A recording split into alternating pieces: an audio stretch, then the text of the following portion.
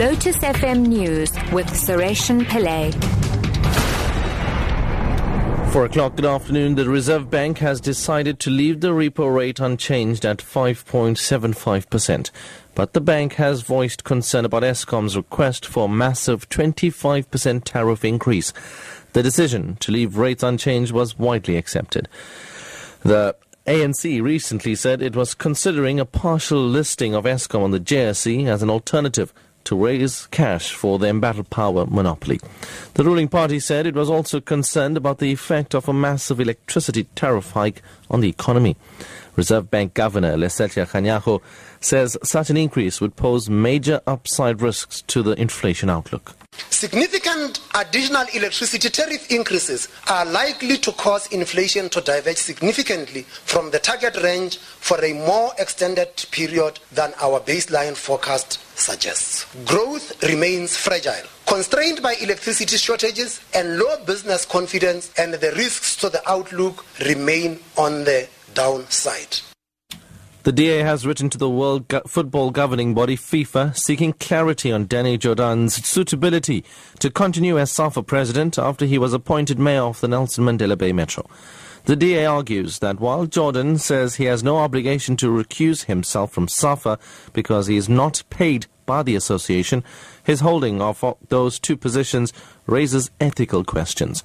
DA Shadow Minister of Sports Solly Malatsi believes Jordaan is in violation of the SAFA constitution. Article 31 in particular, which says that SAFA must be neutral in matters of politics and religion, and further that the code of ethics for FIFA indicates that member associations and individuals associated with FIFA should be politically neutral. We believe that FIFA is better suited to determine whether Dr. Jordaan's political role will not compromise his role as president of SAFA.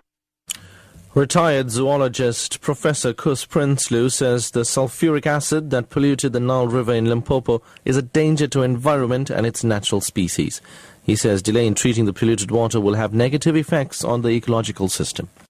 Sulfuric acid is a difficult chemical and it comes in contact with water. Certain reactions start to take place. Some very serious toxic substances are being formed. It is definitely affecting the plants. It's going to affect all the millions and millions of microbes in the water that plays a very important role in keeping an ecological balance. Hiking trails on Lions Head in Cape Town will be reopened tomorrow. The trails were closed following rockfalls earlier this week. Table Mountain National Parks Area Manager Wana Batrela says the mountain has been assessed by experts. We have done maintenance on the mountain. We have had a specialist, experienced mountain climber, go up to assess the damage. He reckoned that we need to dig some holes so that the loose rocks can be stabilized. We subsequently did that, and we also fixed and maintained the footpath going up. We are comfortable that we will be opening up tomorrow morning. And finally, the aid group Save the Children says it's horrified by reports of the killing, rape and abduction of children in South Sudan. It says armed groups are continuing to recruit children as soldiers in Unity State, where there has been an upsurge of fighting. The BBC's Mary Harper reports. Save the Children says armed groups are continuing to recruit boys, some as young as 10 years old. It says the boys, some in military uniform, have been involved in the killing of civilians. 7-year-old girls are reported to have been raped, then killed. The recent upsurge of fighting in South Sudan has forced the withdrawal of many humanitarian groups. More than 650,000 people are now cut off from aid. There seems to be no end to the conflict in Africa's youngest country, which became independent just 4 years ago. Top story at 4 o'clock. The Reserve Bank has decided to leave the repo rate unchanged at 5.75%. But the bank has voiced concern about Eskom's request for a massive 25% tariff increase. I'm SARESHEN PILLAY. Back in half an hour.